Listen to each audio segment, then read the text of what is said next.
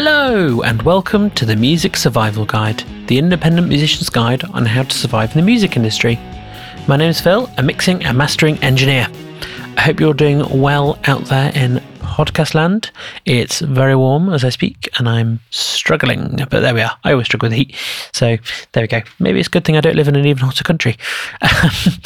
That's not the point. This week I'm chatting with Tustain, who is the guitarist and vocalist in Lazarus and a guitarist with Stevie, Pearce and the Hooligans. So we discuss all sorts of things in this episode, like balancing being part of two bands simultaneously, how you can go about that, the challenges and joys, of course, of being a full-time musician, and collaborating with other musicians to bring your musical vision to life, getting other people not from the band involved in what you're doing. It's a great episode, and I'm just going to stop blabbing and say, on we go. So today on the podcast, I am joined by Ash, who is the singer and guitarist in Lazarus, and if I got this right, the guitar player in Stevie, Pearce and the Hooligans. Ash, how are you? Hey man, how's it going? Well. Good, yeah. Dying in the heat, because I hate the heat, but apart from that, yeah. Well. So, my first question, as always, is from an online random question generator. So, there we are.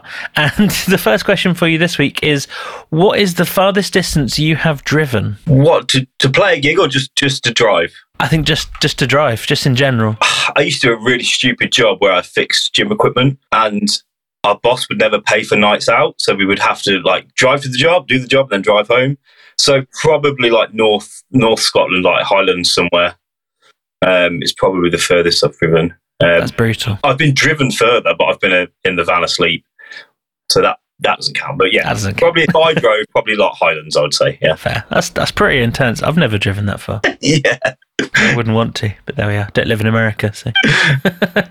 So my first real question for you, yeah. I guess that wasn't a real question, is how did you get into music in the first place? I think just growing up, like everyone really, everyone's got a story about a family member that is always into music or puts them in the right direction of what they should be listening to. For me, it was my uncle, who is still my best friend now. He comes out on the road with us, which is great. But he was the one that was like, listen to this AC/DC album, or really kind of give me the rock and roll ABC. Yeah, it's a very musical family. Like my grandpa's a classical musician. My mum played. My brother plays in a band. So yeah, it's all family when you're growing up. Really, I guess that's how every musician gets into it, right? Is someone they look to plays and they want to follow in their footsteps. So yeah, I would definitely say it's from my uncle mainly. Yeah. So it's inevitable in your family that you'd start playing an instrument of some description. Yeah. Very much. Yeah. Was guitar the first thing, or was it something? I know. I remember when I wanted a guitar, I had to do a year's worth of piano lessons, which it was fine. I could read a bit of music, and I still play a little bit now, but not very well. Not as much as I play guitar, but yeah, I think guitar was the one that I kind of took more seriously from the get-go. So, moving the story forward a little bit, I guess, how did Lazarus get together in the first place? So we were all from school, really. Again, the classic kind of band story, I guess. We were all. So the lineup we've got now is Jack Cottrell, the drummer, Atticus Hallmark is the bass player, and then me. Now, don't get me wrong, we've been a band for kind of 10 years, but the first year or so of the band, there was a different drummer and a different bass player, and I kind of knew of Jack and Atty anyway, so it was kind of always going to happen that they were going to be in the band, I guess. But yeah, it was all from school. Even though Jack went to a different school than what we went to, me and Atty. Atty's the year below us, but if you kind of play music in the small town we're from, that you all kind of play together at some point, which is great. And at that time, there was lots of bands around, and it made for great gigs because every week there would be a band playing in town on a Friday night, and the whole school would go, even though you couldn't drink or whatever. You would just go out on the Friday to party and listen to the band. So yeah, it was all from school. Yeah, nice. Sounds good to me. Going out on a Friday night. Yeah, no, it's not really something that happened in Leeds where I grew up. I don't know. People didn't do that anyway. I think it's weird because we're from Hinckley near Leicester, and there was nothing ever going on. But like I say, on a Friday, there was one place called Praha that we would play, and they knew we would play for like 3 hours and we would get £60. And even then, we would have to argue about the £60. And we're, kids, we're like 16 years old, having to argue for the 60 quid because of, I'm not joking, like the majority of the school was in this bar, drinking. Wow. So what was your first gig like as a band, if you can remember it? The first gig we had was we were supporting a band called Access Monday, who they did pretty well for themselves in the end, but the singer was basically my driving instructor. So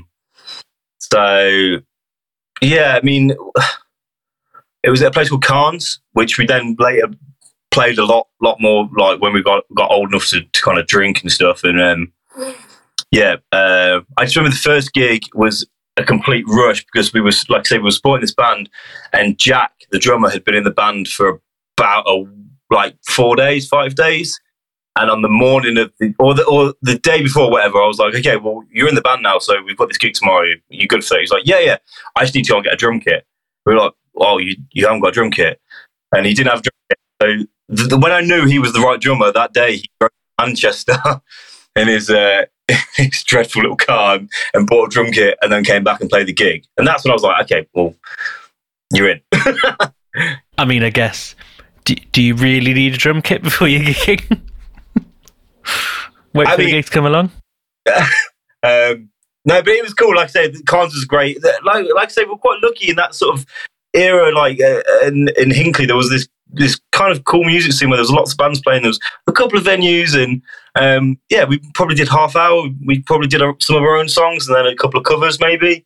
But I don't remember it being horrendous. Well, that's good. Yeah, that's good. Half the people who've been on this podcast have told me terrible things about their first gigs. So hey, that's from me. Like, maybe it was bad. Maybe speak to my uncle. You should do an interview with him. But you enjoyed it, right? So there we are. So I guess, speaking of that, have you ever had any nightmare experience gigs where things have gone wrong? Feel free to leave out names and venues if that helps. Yeah, nothing. I mean, this is funny because I believe it or not, I am a fan of the pod. I listened to Ian from Amongst Liars, and his story was kind of like, I was kind of, because I think he was talking about playing the Black Heart, and the amp went, like his guitarist amp went.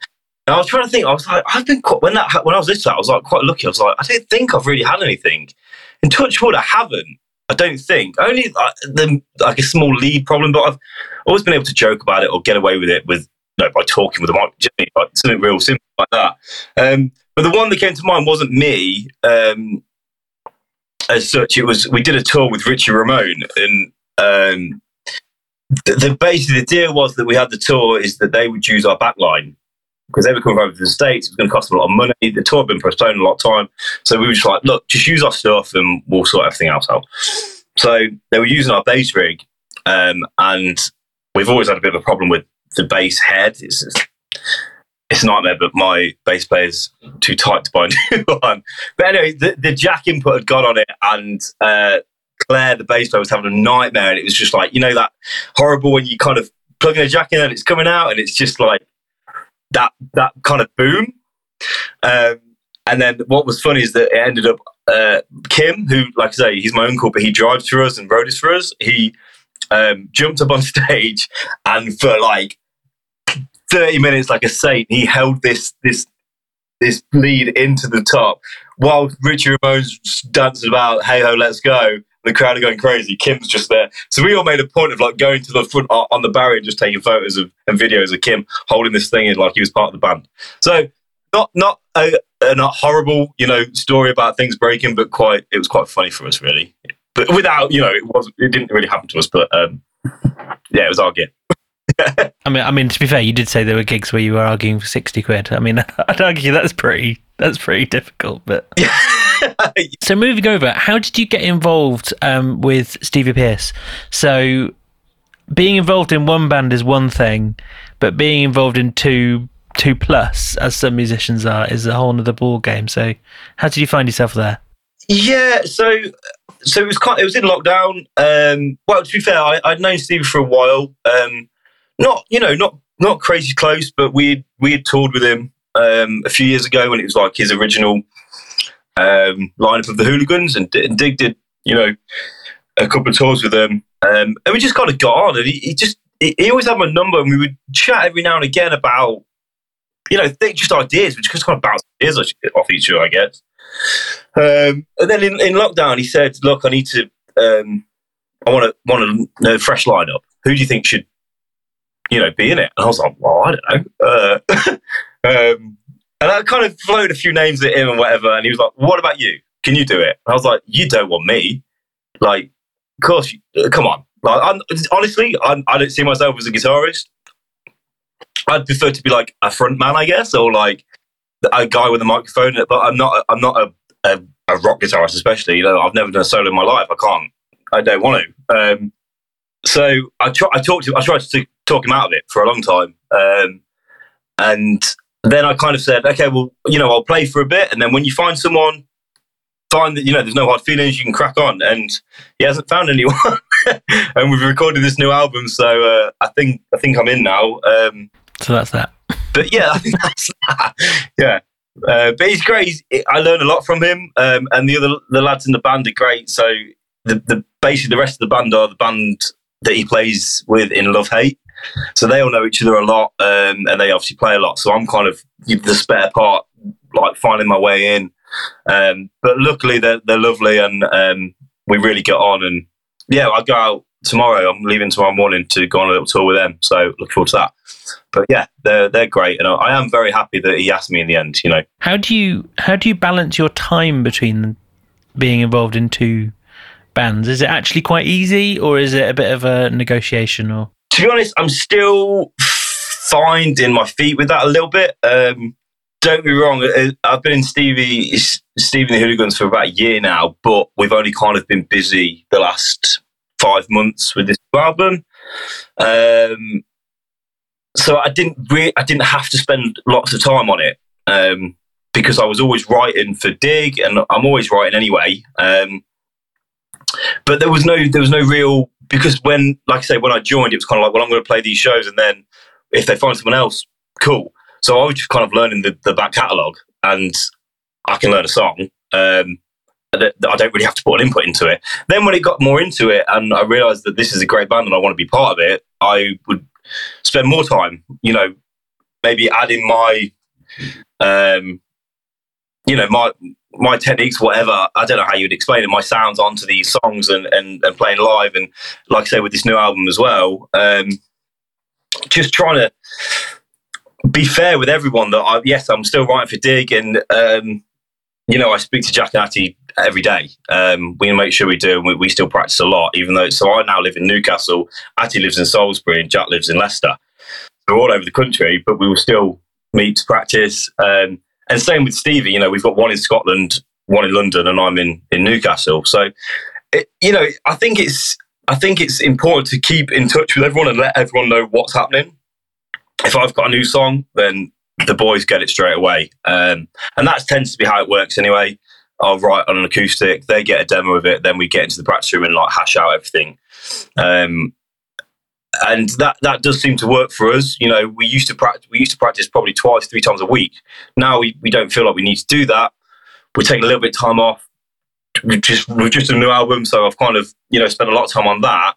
But I've also made sure that I've had other stuff to do to take me out of that, if you know what I mean. If playing a Stevie set is completely different to playing a Dig set, and it puts you in different frame of mind. So I think finding the balance between the two is very important.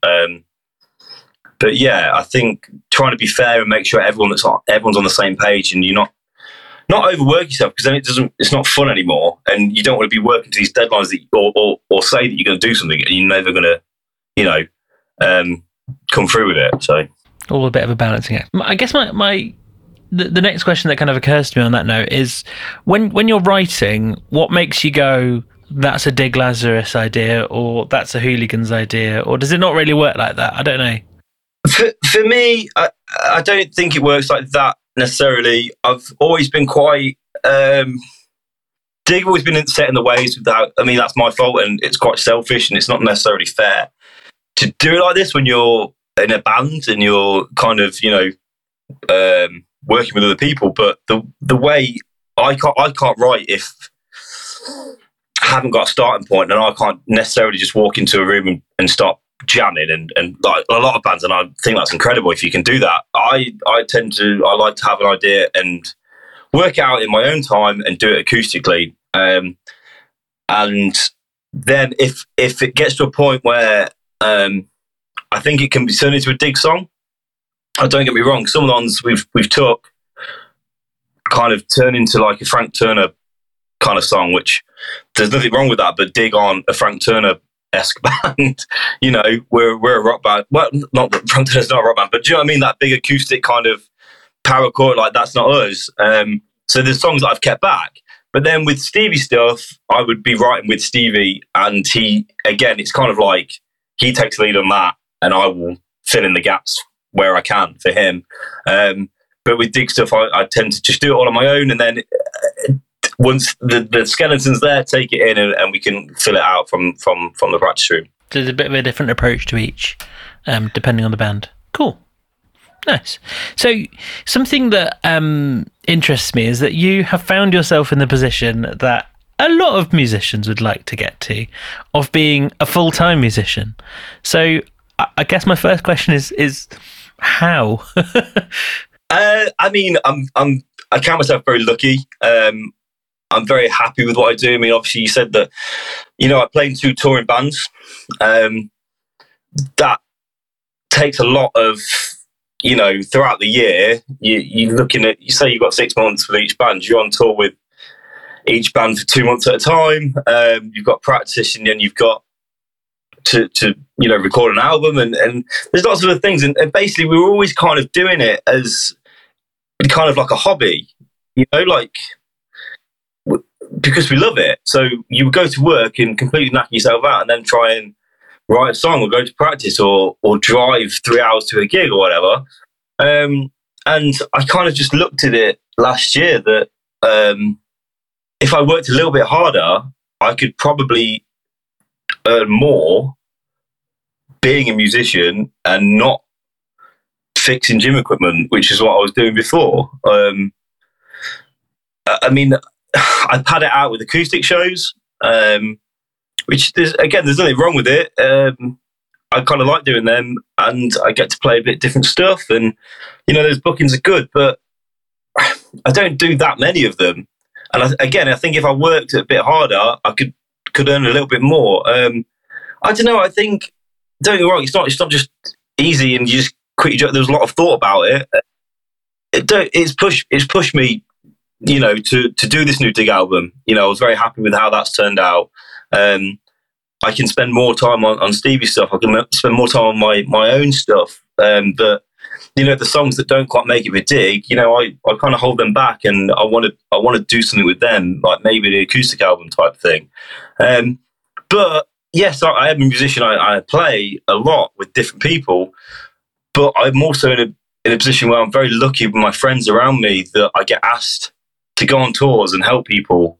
And when Virgin Mayors have got a great tour manager, Gareth Price, when he's not available, I'm next in line and I help him out.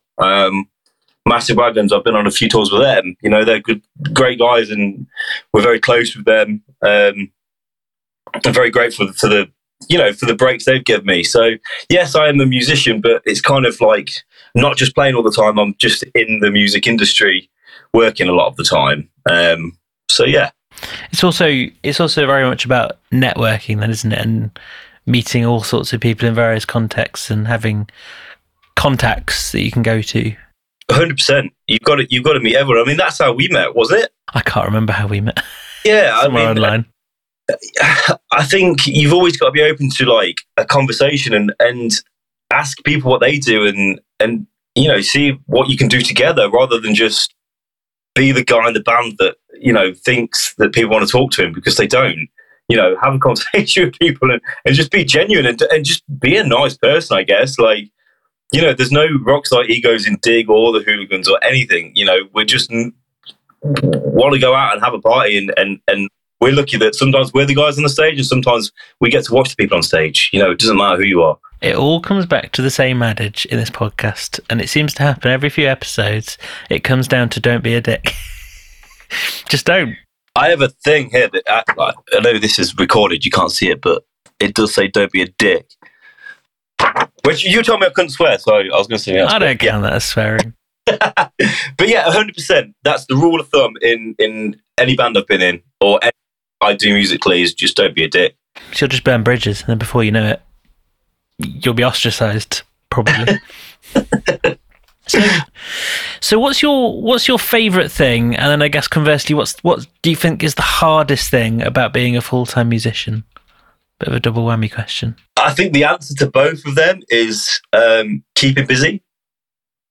Again, the last kind of few months have just been an absolute whirlwind for anything I've done. I've just moved from like job to job to job, and I think saying yes to everything is very important. But then I also think you've got to get to a point where you realise. So in the beginning, say yes to everything, and then you've got to get to a point where you can't, and you've really got to think about your cards and where you're going to play them. I've been very lucky in the last kind of 6 months to get some great sponsors. I do a lot with Triumph, which is great, but it's a lot of travelling. Last week I drove like 4 hours to go and play in Hinckley at Triumph. But I know, again, back to the networking thing, it's worth doing because I'm going to get something from it, and I got a lot from that. So yeah, I think both of those questions, it's keeping busy. I love to keep busy, and if I've not got anything going on, I can get my guitar and I can write some new songs. If I haven't got to play, if I haven't got to learn a set for anything, or work out a dig set, or work out what we're going to do in the studio, or anything like that, I can write a new song, and that I can keep myself busy. But then the other flip side of it is the downside of it is keeping busy, because sometimes it's thick and fast. You're so busy that you're just here, then everywhere. But I can't complain about that. That's I complain about that. I enjoy it. Like I say, I'm feel very privileged for what I'm able to do, and I can go on these tours and meet these people and just play music. That's what it's about, right? Sounds good to me. Do you think something that's a challenge when you become a full-time musician is knowing when to take a break?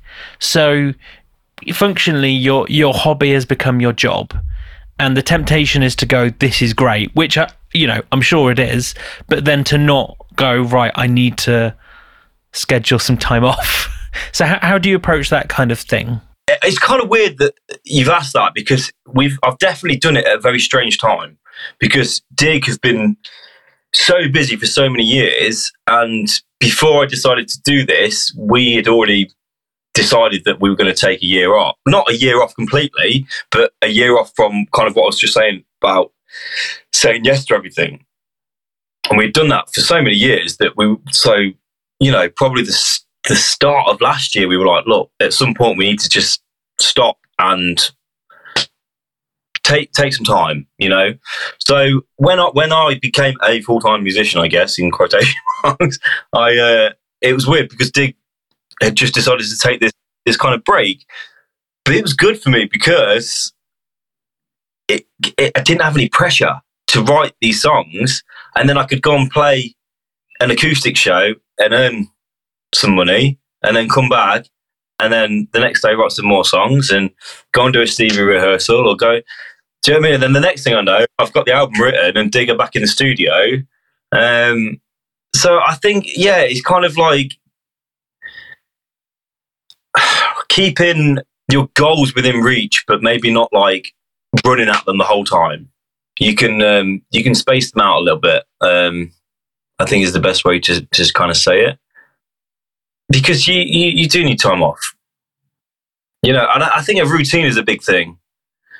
I know I struggle with the first. To be fair, I am kind of in a routine, but I'm only home like 3 days a week at the minute. I've not had a full week at home for so long. but trying to get a routine where you're not doing something musically, you're kind of doing something outside and completely different to keep your mind fresh and to keep you thinking about something else. Because then when you get to get your hands on a guitar or whatever instrument you play, it's like a treat and you can enjoy. You don't want to.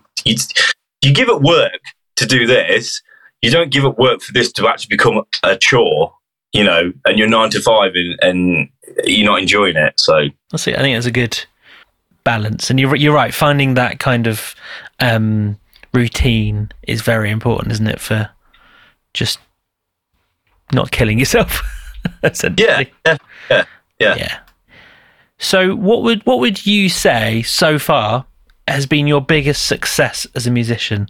And that is a deliberately generic and vague question. I'm proud of two things. I'm very proud of our first album, to Dig first album, Don't Threaten Me With a Good Time, because of the people we got friends on it and people that we never thought would, like, our heroes, and to hear them on our album is just, it was really special.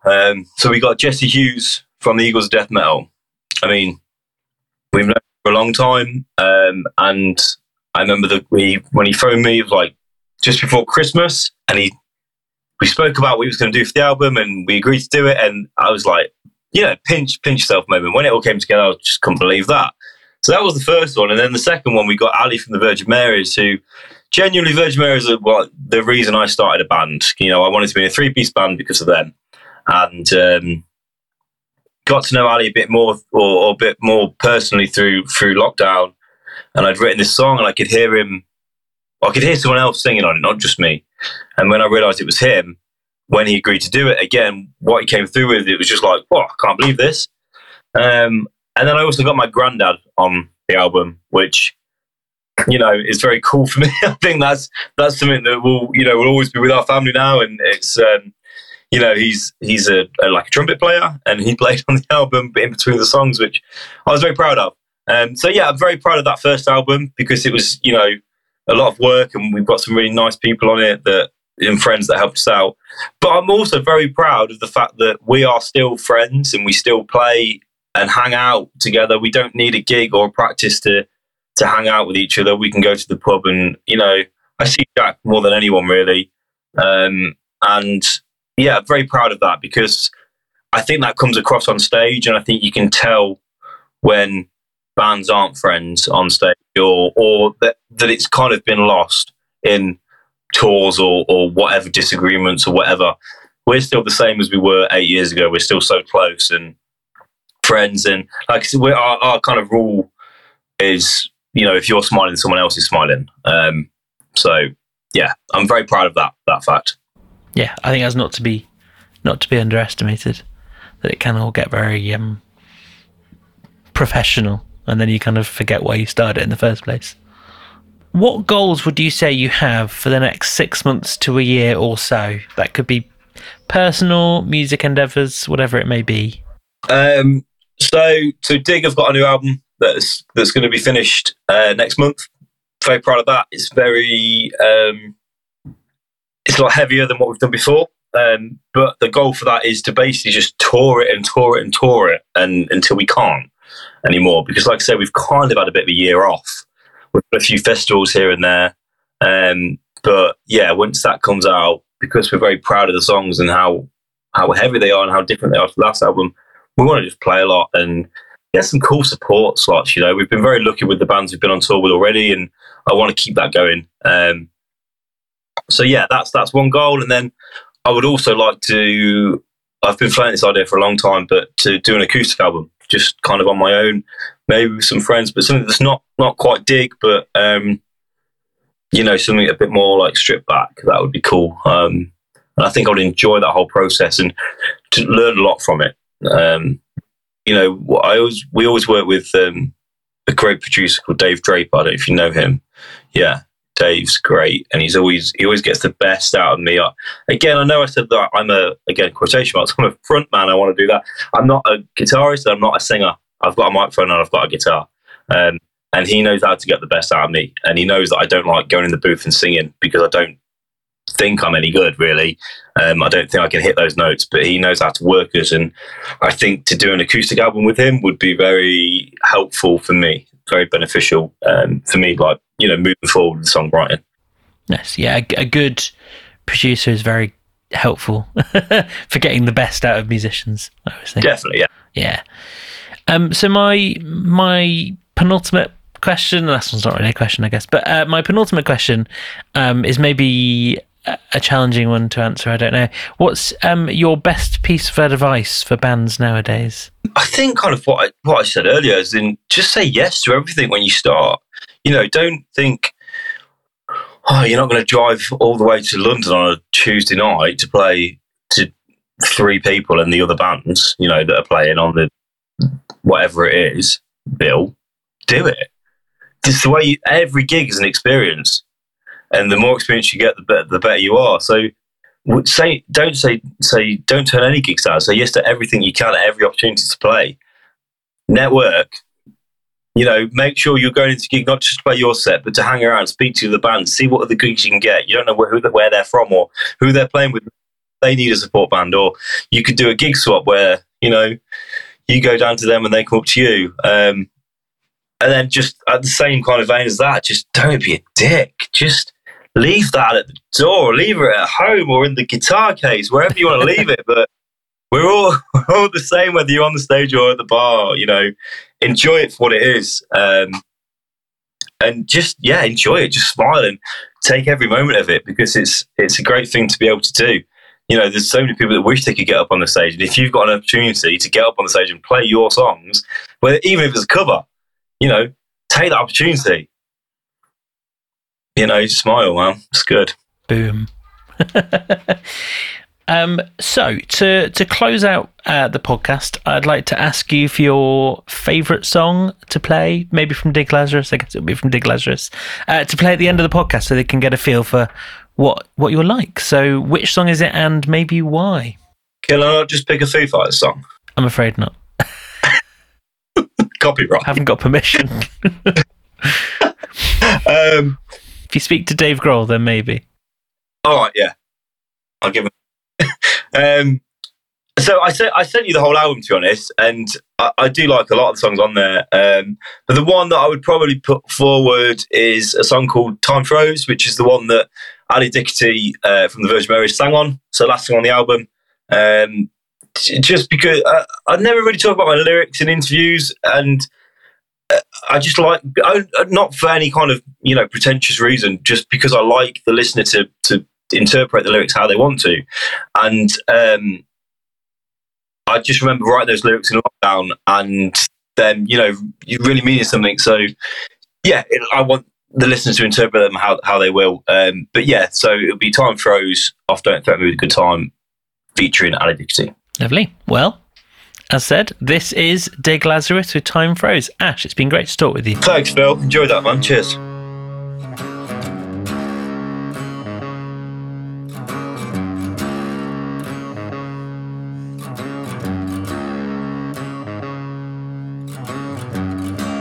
Ever made a promise you cannot keep? A different problem to start a new week. Time froze. Nobody knows what you've been up to.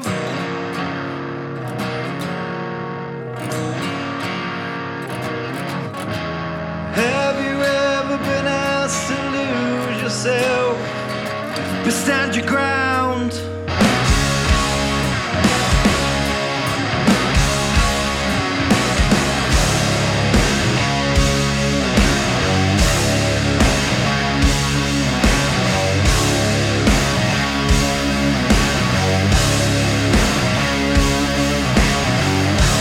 When was the last time you got to sleep?